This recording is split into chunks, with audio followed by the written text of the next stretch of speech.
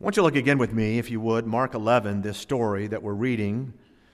Beginning in verse 3, it says, "And if any man say unto you, Why do ye this?" Now remember, he said, just go here, you'll see a colt, he's tied up, just untie it. So what happens? Verse 3, "If any man say unto you, Why do ye this? Say ye that the Lord hath need of him, and straightway he will send him thither. And they went their way, and found the colt tied by the door without, in a place where two ways met, and they loose him. And certain of them that stood there said unto them, What do ye? Loosing the colt." Now, folks, let's just put this scene into perspective. Suppose that you had a brand new car sitting in your driveway, new car smell still inside, still has under 10 miles on the odometer. The tires aren't even broken in yet. And all of a sudden, these two strangers walk up, and without even asking, they start to hitch that car up to a tow truck. They're going to borrow it for the day. What would be your reaction to all of that? Would you just keep watering the lawn? Stand there with your mouth wide open? Go get the shotgun? I know a few of you that would do that. I don't know, but what I do know is that's what the owners of this colt were facing. The owners of this specific young donkey, when they noticed that these men just showed up and started to untie it. And in fact, when you read all of the gospel accounts, it's very clear that the owners of this colt, they're taken aback. They were surprised. And all they could say is, "Hey, what are you doing? Why? Why are you loosing our colt?" It's a first century carjacking. So they said, verse 5, "Why do you loose it?" And it's a good question, and the key to the story was their answer. And the answer, remember, Jesus told them, if they ask, here's what you say, "The Lord hath need of him." Look at verse 6. "And they said unto them, Even as Jesus had commanded, they said, The Lord hath need, and they let them go." Now again, folks, hear this. If you're back in your driveway and two men are taking away your brand new car, and you say, What are you doing? And they say, "Well, we're taking it because the Lord needs it." Would you buy that? Would you say, "Oh, okay, take it away. Here's my keys. Take the boat and the trailer too"? Would you do that? Well, can I say this morning? You should. Actually, you should if those two men are Peter and John, if their request was in fulfillment of a 500-year-old prophecy, and especially if it was truly the Lord who wanted your car. You see, folks, not everybody would have relinquished their property to two strangers on that Sunday morning 2,000 years ago. Not everybody cared, quote, that the Lord had need of it and asked for it, but these owners did surrender it. And the reasons they did, and the reasons that we should, as we noted earlier, present to all of us here today some very powerful truths indeed. Understand this. Our Lord did not pay for this donkey. In fact, he didn't even ask for the donkey initially. Jesus simply told them to go and get it. And Jesus said this, "If any man asks you why you're doing it," he didn't say, ask them for it. He just said, tell them the Lord needs it and take it. And that's exactly what happened. Three truths this morning. The first one that I think jumps out of the pages, number one, is a truth about ownership. It's a truth about property. Because after all, if somebody thinks it's rude, if someone thinks it's stealing or bad form to come along and just start loosing out somebody's colt, and it's not registered in their name and it doesn't belong to them, it belongs to someone else, you have to ask yourself this question: whose colt is it? Whose colt does it belong to after all, really? In other words, who really owns the cattle on 1,000 hills?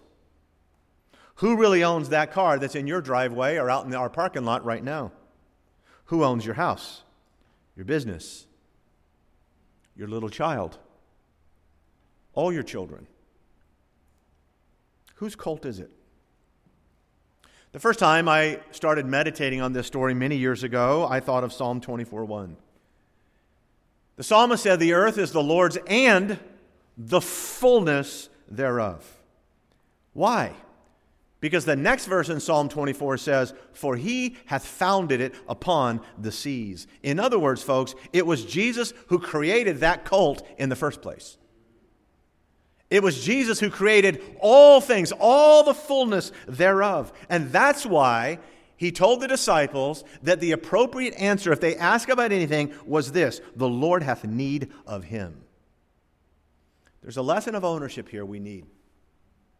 I've mentioned before, when I was in the 4th grade, our family lived in Satellite Beach, Florida. It was in the late 1960s, and when the Apollo moon program was just in full swing and living in the shadow of that, as a kid, it was exciting. And especially for a 9-year-old, and everything for a while during that time was space. It was space this and space that.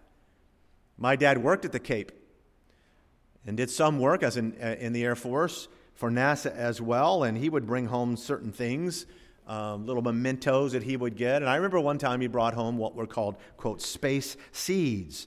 Grow your own garden with seeds that someday they hope to plant on Mars. And I thought, well, that's cool. It went right along with sea monkeys, remember those things, and the ant farms and all that. So I took these seeds, they're just regular seeds, of course, and I planted a garden, a little teeny tiny, about the size of this pulpit, I think, right on the side of our yard. And I took care of it, little radishes, some beans of some sort, and it was fun. Every day I'd go out and I'd pull some weeds, or most every day, and I made sure the rows were nice and pretty, and I watered it, and sure enough, things started to sprout. And for a young boy, that was pretty cool. All my little space veggies. One day I was out there messing around, and a couple teenage guys, 3 or 4 of them actually, and they were sort of friends of mine. We played ball together, and when they saw me with this garden working on it, I said, "What is that?" I said, "That's my garden." And for boys, that's like, what? So one of them started making, "Jimmy has a flower garden." "Jimmy," I said, "it's not a flower garden. It's a space garden." That really helped. Long story short, they trampled on it. They just kicked it out, just completely destroyed it. And I got to tell you, I'll never forget the feeling that I had that day. Inside of me, there was this deep sense of wrong, that this was my garden, that I planted it, that I cultivated it. I took care of it. I used my father's seeds. And I thought about how unjust that it was. And so, one by one, I quietly snuffed them all out that year in school. No, I did not do that. I'm just kidding. I didn't do anything to them, but I did begin to learn a strong lesson. Shortly after my garden was destroyed, I acquired a beautiful, refurbished 1966 Hobie Brewer Hawaii model surfboard. And we lived 2 blocks. You could almost throw a rock, about a 9-iron away from the ocean, just south of Cocoa. And my brother was a surfer, all my friends were surfers, and I was transitioning from skateboard to surfboard. Everybody did in Cocoa Beach in those days. And on the way home from school, there was a small little surf shop. These high school guys, they helped me sort of rebuild and customize my own Hobie. It was way too big for me, but it was mine. And I helped glass the thing. I helped, from the beginning all the way to the end, and it was mine for one weekend because it was stolen. And about 6 months later, I saw it. I saw it on the beach with another kid riding on it. He'd covered it with some hideous painted lightning bolt or something like that, but it was mine. And I knew it was mine. You know what it's like to have something that's yours, that belongs to you, that you worked for or you paid for, taken away. You feel violated. There is this deep sense of wrong when someone takes or destroys, quote, your property. Through all those experiences, I've learned somewhat a lesson about ownership that I never fully understood until Christ became Lord of my life, which is an ongoing process. If in the flesh I become angry, if in the flesh I become indignant because some other human being takes my property or claims what is mine or destroys or wastes what is mine, what does that tell us about stewardship and our indebtedness to the Father, to Christ the Creator? After all, think about this, nothing is really ours. That business that you have, as we noted, that car out in the parking lot or in your garage, that stuff that's in your house, whether it is earned or you Someone gave it to you. Whatever it is, the earth is the Lord's and the fullness thereof. So that means this. Because He is Creator, it's really His. Whatever I have, it belongs to Him. And because He's your Redeemer, if you're saved, you're really His. So, if you're a Christian today, Jesus owns you twice. In Revelation 4 and 5, the saints around the throne cry out, "Thou art worthy, O Lord. Thou art worthy because," they said, "Thou hast created all things, and for Thy pleasure they were and are created." And then he repeats it in verse 5 by saying, "Thou art worthy, O Lord, for Thou wast slain and hast redeemed us to God by Thy blood." You've been created and you've been bought. In every way you belong to God. That's twice owned. So if we sense this injustice when someone takes or uses what is ours, when nothing is truly just ours, what kind of injustice is it when we take and selfishly use what is truly His? You young people, some of you have talent. The last thing in the world I would want to hear someday is for you on some rock concert stand up and say, "I got my start singing in church," and use that talent for anything other than God. People say, "This is my life." Not if you're a Christian. This is my life. This is my money. Not really. You understand that your hands and your eyes and your feet and your mouth, they all belong to Christ. And you realize that God, the Lord Jesus, has every right to come to you and say, "The Lord has need of this. The Lord hath need of this." Another familiar story for some of you old-timers. I was hitting a bucket of balls one time on the driving range. This is many, many years ago. And this old man came into me. He had to be 85 years of age. He was just bumbling along. And he walks up and he takes my bucket of balls. He picks it up and he walks about 6 feet away. He puts it down and he starts hitting them. Didn't say a word to me. So what was he doing? I don't know. Maybe he thought I wasn't hitting him very well, and maybe he thought he earned the right. Whatever it was, I had a 7-iron. I'm just kidding. I didn't say a word to him, but I'm reminded this morning that God does have every right to come along at any time and use what we think is ours. And may I say this? Take what we think is ours. Verse 2, the last line says this. He says, "You shall find a colt tied whereon never man sat. Loose him and bring him." Can I ask you a question? Why is that detail important? Because that little detail, never man sat, that detail is repeated in all the other Gospels. What does it mean the young donkey had never been ridden before? Have you ever tried to ride an unbroken donkey? Try it. Wear a helmet. Shin guards. Maybe that's why Jesus sent 2 men. They don't cooperate. The reason our Lord had no problem riding on an unbroken colt is that He created it. He's the King.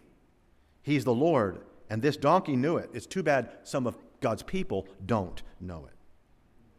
There's a lesson of ownership and property. And beloved, if we could ever get to the point where spiritually we truly recognize that everything belongs to Him, all of it, most especially all of us, then you know what the freedom it gives you? The next time, somebody wrecks your car, instead of losing your testimony, getting angry and forming ulcers in your stomach and losing sleep and peace of mind, you can say, "Lord, look what He did to your car." If that's truly your heart. "Lord, some thief stole your money out of my wallet." There's a lot of freedom for those who surrender to Christ. And there's a lesson of ownership. The second thing I want you to notice, and this is powerful to me, there's a lesson of omniscience. Look at verse 2 again. "And he saith unto them, Go your way into the village over against you, and as soon as ye be entered into it, ye shall find a colt tied where never man sat. Loose him and bring him. If any man say unto you, Why do you do this? Say to that the Lord hath need of him, and straightway he will send him hither. Now, folks, there are three things at least that Jesus knew about this cult that no one else could have known. And how did he know? Number one, he knew exactly where it would be at a specific time and where it would be tied up. Number two, he knew that it had never been ridden before. Number three, he knew exactly what to say to the owner so that the owners would let it go. Verse 4, and they went their way and found the colt tied by the door, without or outside, in a place where two ways met, and they loose him. Now, folks, hear me carefully. It's a whole lot easier to recognize. It's a whole lot easier to live in the reality that Jesus owns it all when you know and remember that Jesus also knows it all. I'll put it this way. Do you suppose today that the owners of this cult knew more about that cult and God's purpose for it than Jesus did? In other words, suppose the owners had said, no, this is my cult. But this one's mine. He's not even broken in yet. You can have the old nag out in the back, but this one just isn't ready. Isn't ready? Folks, I submit that never in the history of the universe was any cult any more ready to be ridden that day by that man, our Lord Jesus Christ. They didn't know that, but Jesus knew it. And again, herein is a very powerful truth. Job didn't understand why his house, why his health, why his family were all taken away. God did not reveal that to him. It just didn't make sense. But what did he do? He rested in the assurance that God doeth all things well. Job said, He knoweth the way that I take. And then Job rejoiced in the truth of God's omniscience. God knows what He's doing. You think about this for a minute. What did the Lord Jesus want with that colt in the first place? Well, there was one reason. He was going to sit on it. And he was going to ride that lowly beast. He was going to ride it into Jerusalem to fulfill Zechariah's prophecy and then shed his blood and give his life a ransom for many. In other words, what Jesus needed the colt for was in the owner's best interest. They needed Jesus to go to Jerusalem just like we did. He was about to die for their sins. And in fact, beloved, we need to remember that God He always knows, and He always sees what we cannot know and what we cannot see. So that, if He ever takes anything, I've had things taken from me. If He ever takes anything, if He ever calls you to something, if He keeps you from doing something you wanted to do, if He changes something in your life, what we're really called to do in the midst of all of that is trust Him. Trust that He owns and trust His omniscience that He knows. God's omniscience is a reminder to us that always He sees and He knows what we do not see, what we do not know. You'll remember on our Wednesday night Bible studies, those who have been coming on Wednesday nights, Jehovah Jireh, Abraham called Mount Moriah that name, the Lord who sees and knows. This is why the word provision. We get provision from God. You know why? Before He sees before we get there what we need. He provides because He knows. The word providence, provideo, it means to see before it happens. And that's it, beloved. God sees our need, then He secures our need long before we even ever realize it. You do realize that God had already made preparation. And God has already made preparation for the defeat of all of your enemies and for all of the enemies of the cross. See, how do you know that, Pastor? The same God who wrote Zechariah, the same God who wrote this Gospel of Mark that fulfilled Zechariah 500 years later, He also wrote the book of Revelation. And guess what? I went ahead and read it. I skipped ahead. And I already know the end. Provideo, providence, I already know that God wins. God's omniscience is a reminder that He knows what's best for us no matter how it appears. Brings us to a third thing. For me, again, one of the most powerful truths in the story. A lesson of ownership, property. A lesson of omniscience, providence. Number 3, there's a lesson of opportunity. It's purpose. Verse 5 again, and certain of them that stood there said unto them, What do ye, loosening the colt? And they said unto them, Even as Jesus had commanded, and they let them go.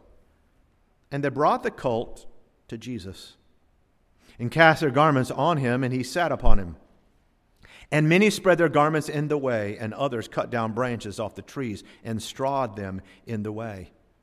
And they that went before and they that followed cried, saying, Hosanna, that's a word that means, Lord, save. Blessed is he that cometh in the name of the Lord. Blessed be the kingdom of our father David that cometh in the name of the Lord. Hosanna in the highest. Word for word, these people were fulfilling Old Testament prophecy. According to Exodus chapter 13, the colt of a donkey was considered unclean. Think about that for a moment. If anybody knew that, Jesus, who fulfilled the law, knew it. The Pharisees knew it. The disciples likely knew it. All donkeys were unclean in the Old Testament law, but the first colt, the firstborn, was considered so lowly it had to be redeemed with the blood of a lamb. Let me read it to you. I'm reading from Exodus 13. And every firstling of a donkey thou shalt redeem with a lamb. And if thou wilt not redeem it, then thou shalt break his neck. And all the firstborn of man among my children shalt thou redeem. In other words, note this, the lamb provided redemption for the donkey. The lamb gave the donkey, if you will, its worth. So now let's think about these owners for a minute. Let's think about those who owned this little colt, the firstborn. What good was that donkey on that day to other people? What great purpose could or would it fulfill? So that what if they had kept it for themselves? What if they said no? What if they kept it instead of allowing Christ to use it? What would it be? Just another unclean beast. Just another donkey. But you see, folks, because they were willing and because they were wise, because they did not say, that's mine, it belongs to me, they seized the opportunity, not of a lifetime, not of a century. This was the opportunity of an eternity. Because this is the only time.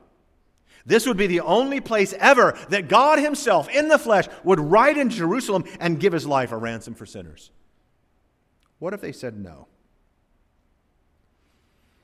What if you say no? What if the Lord comes to you, says, I want your heart, I want your mind, I want your life? What if you say no? Well, Pastor, I'm not really talented. I'm not wealthy, I'm not popular. Folks, this was just a donkey. And the owners of this donkey, we don't even know their names.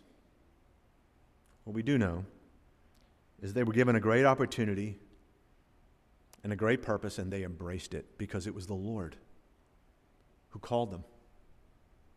Someone once said that Christians are either making trouble, making excuses, or making good. And the best way to live and always make good is to seize those opportunities that come before you that glorify God. Think about this. A wild beast tied and bound in a place where two ways met. By divine appointment, two disciples came to that crossroads, as it says, so that first the beast was loosed. After then it was located, and then it was led. And where was it led? It was led to the Lord Jesus, who as the Lamb redeemed him. I don't know about you this morning, but I'm glad today that I was located, and I was loosed, and I was led to Christ. And aren't you glad that now you're in the service of the King of Kings and the Lord of Lords?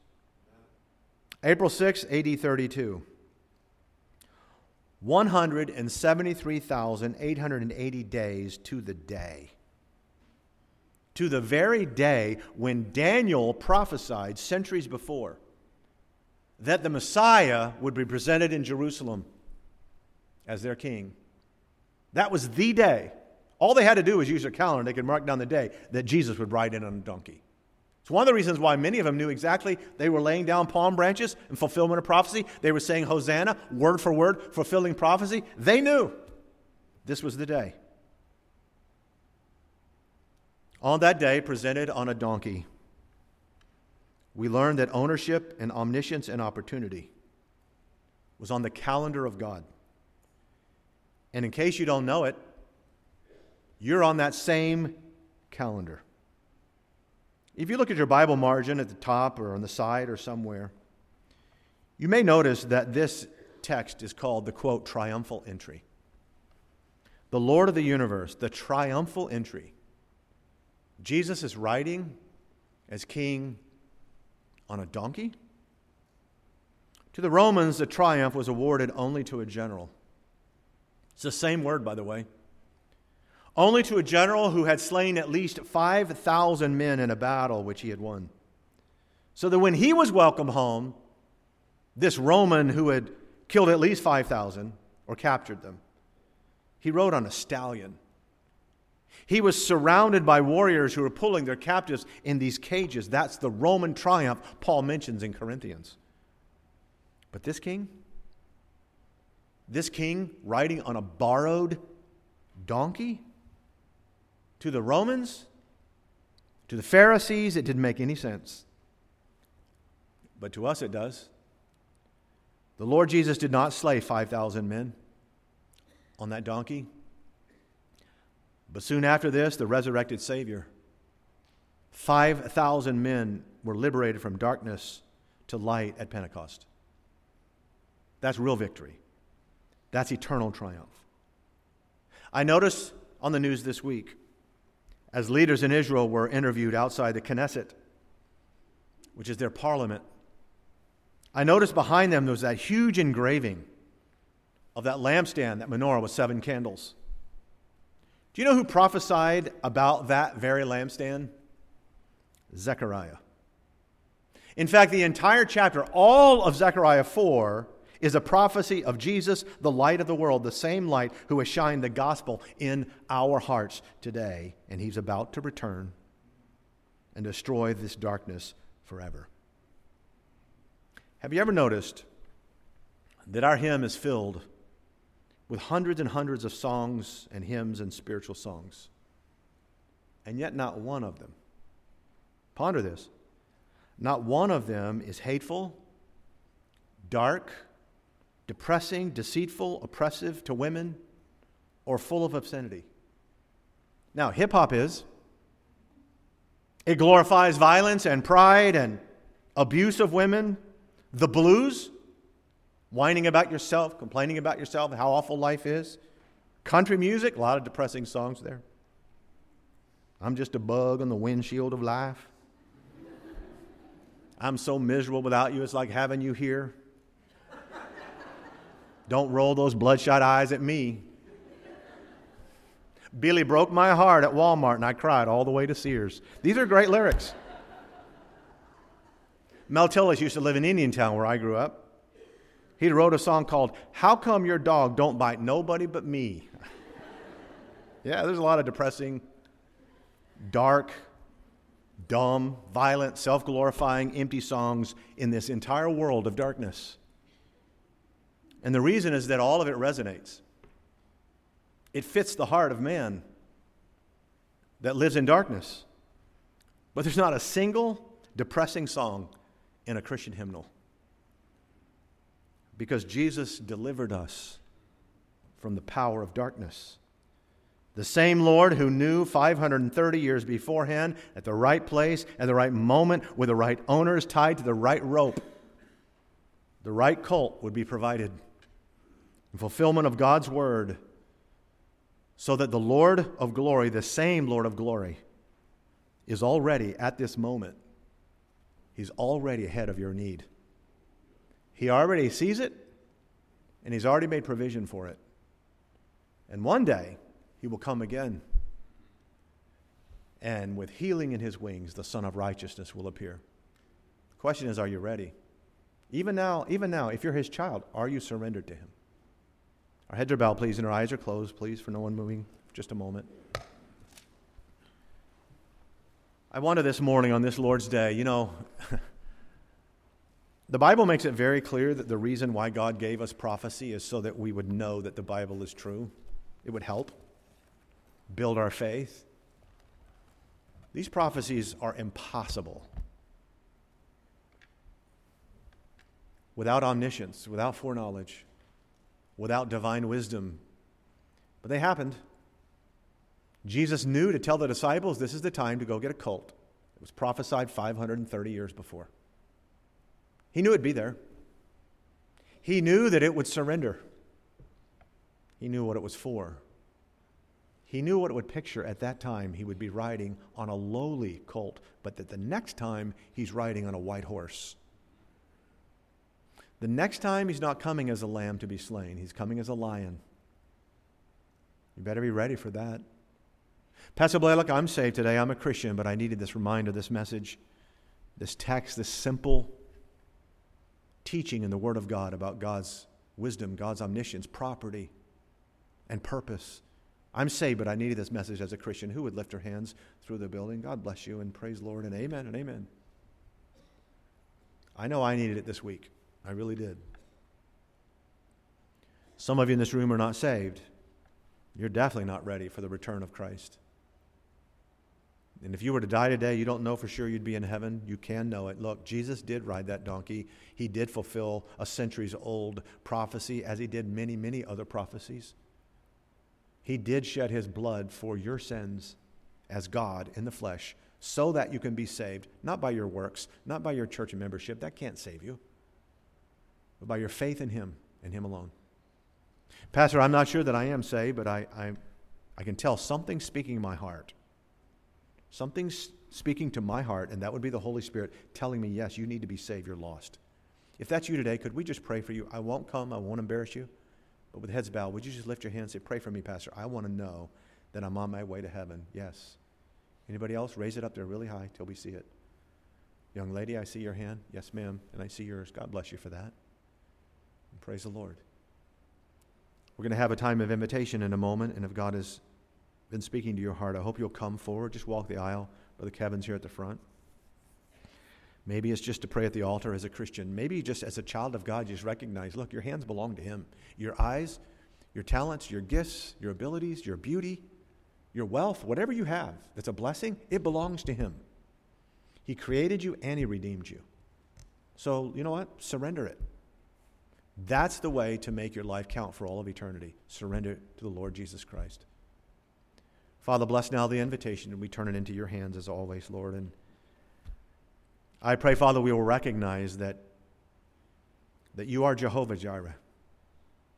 You are the God who sees and provides. You see before our need is ever needed, and the ram is caught in the thickets before we even know it. And we thank you. And I pray, Father, we will recognize that we belong to you, all of us. As your word says, Lord, all of our mind, all of our strength.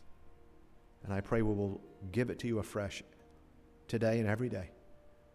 For these who have asked for prayer, draw them to you. For those who are lost, Lord, especially draw them to you now, please. We'll praise you for that in Jesus' name. Amen. On behalf of everyone at Beacon Baptist Church, we thank you for joining us today. Our prayer is that your heart and life has been impacted through the biblical truths of this message. If you have questions or would like more information, please contact us through our website at beaconbaptistchurch.org. That's beaconbaptistchurch.org. May the Lord bless you.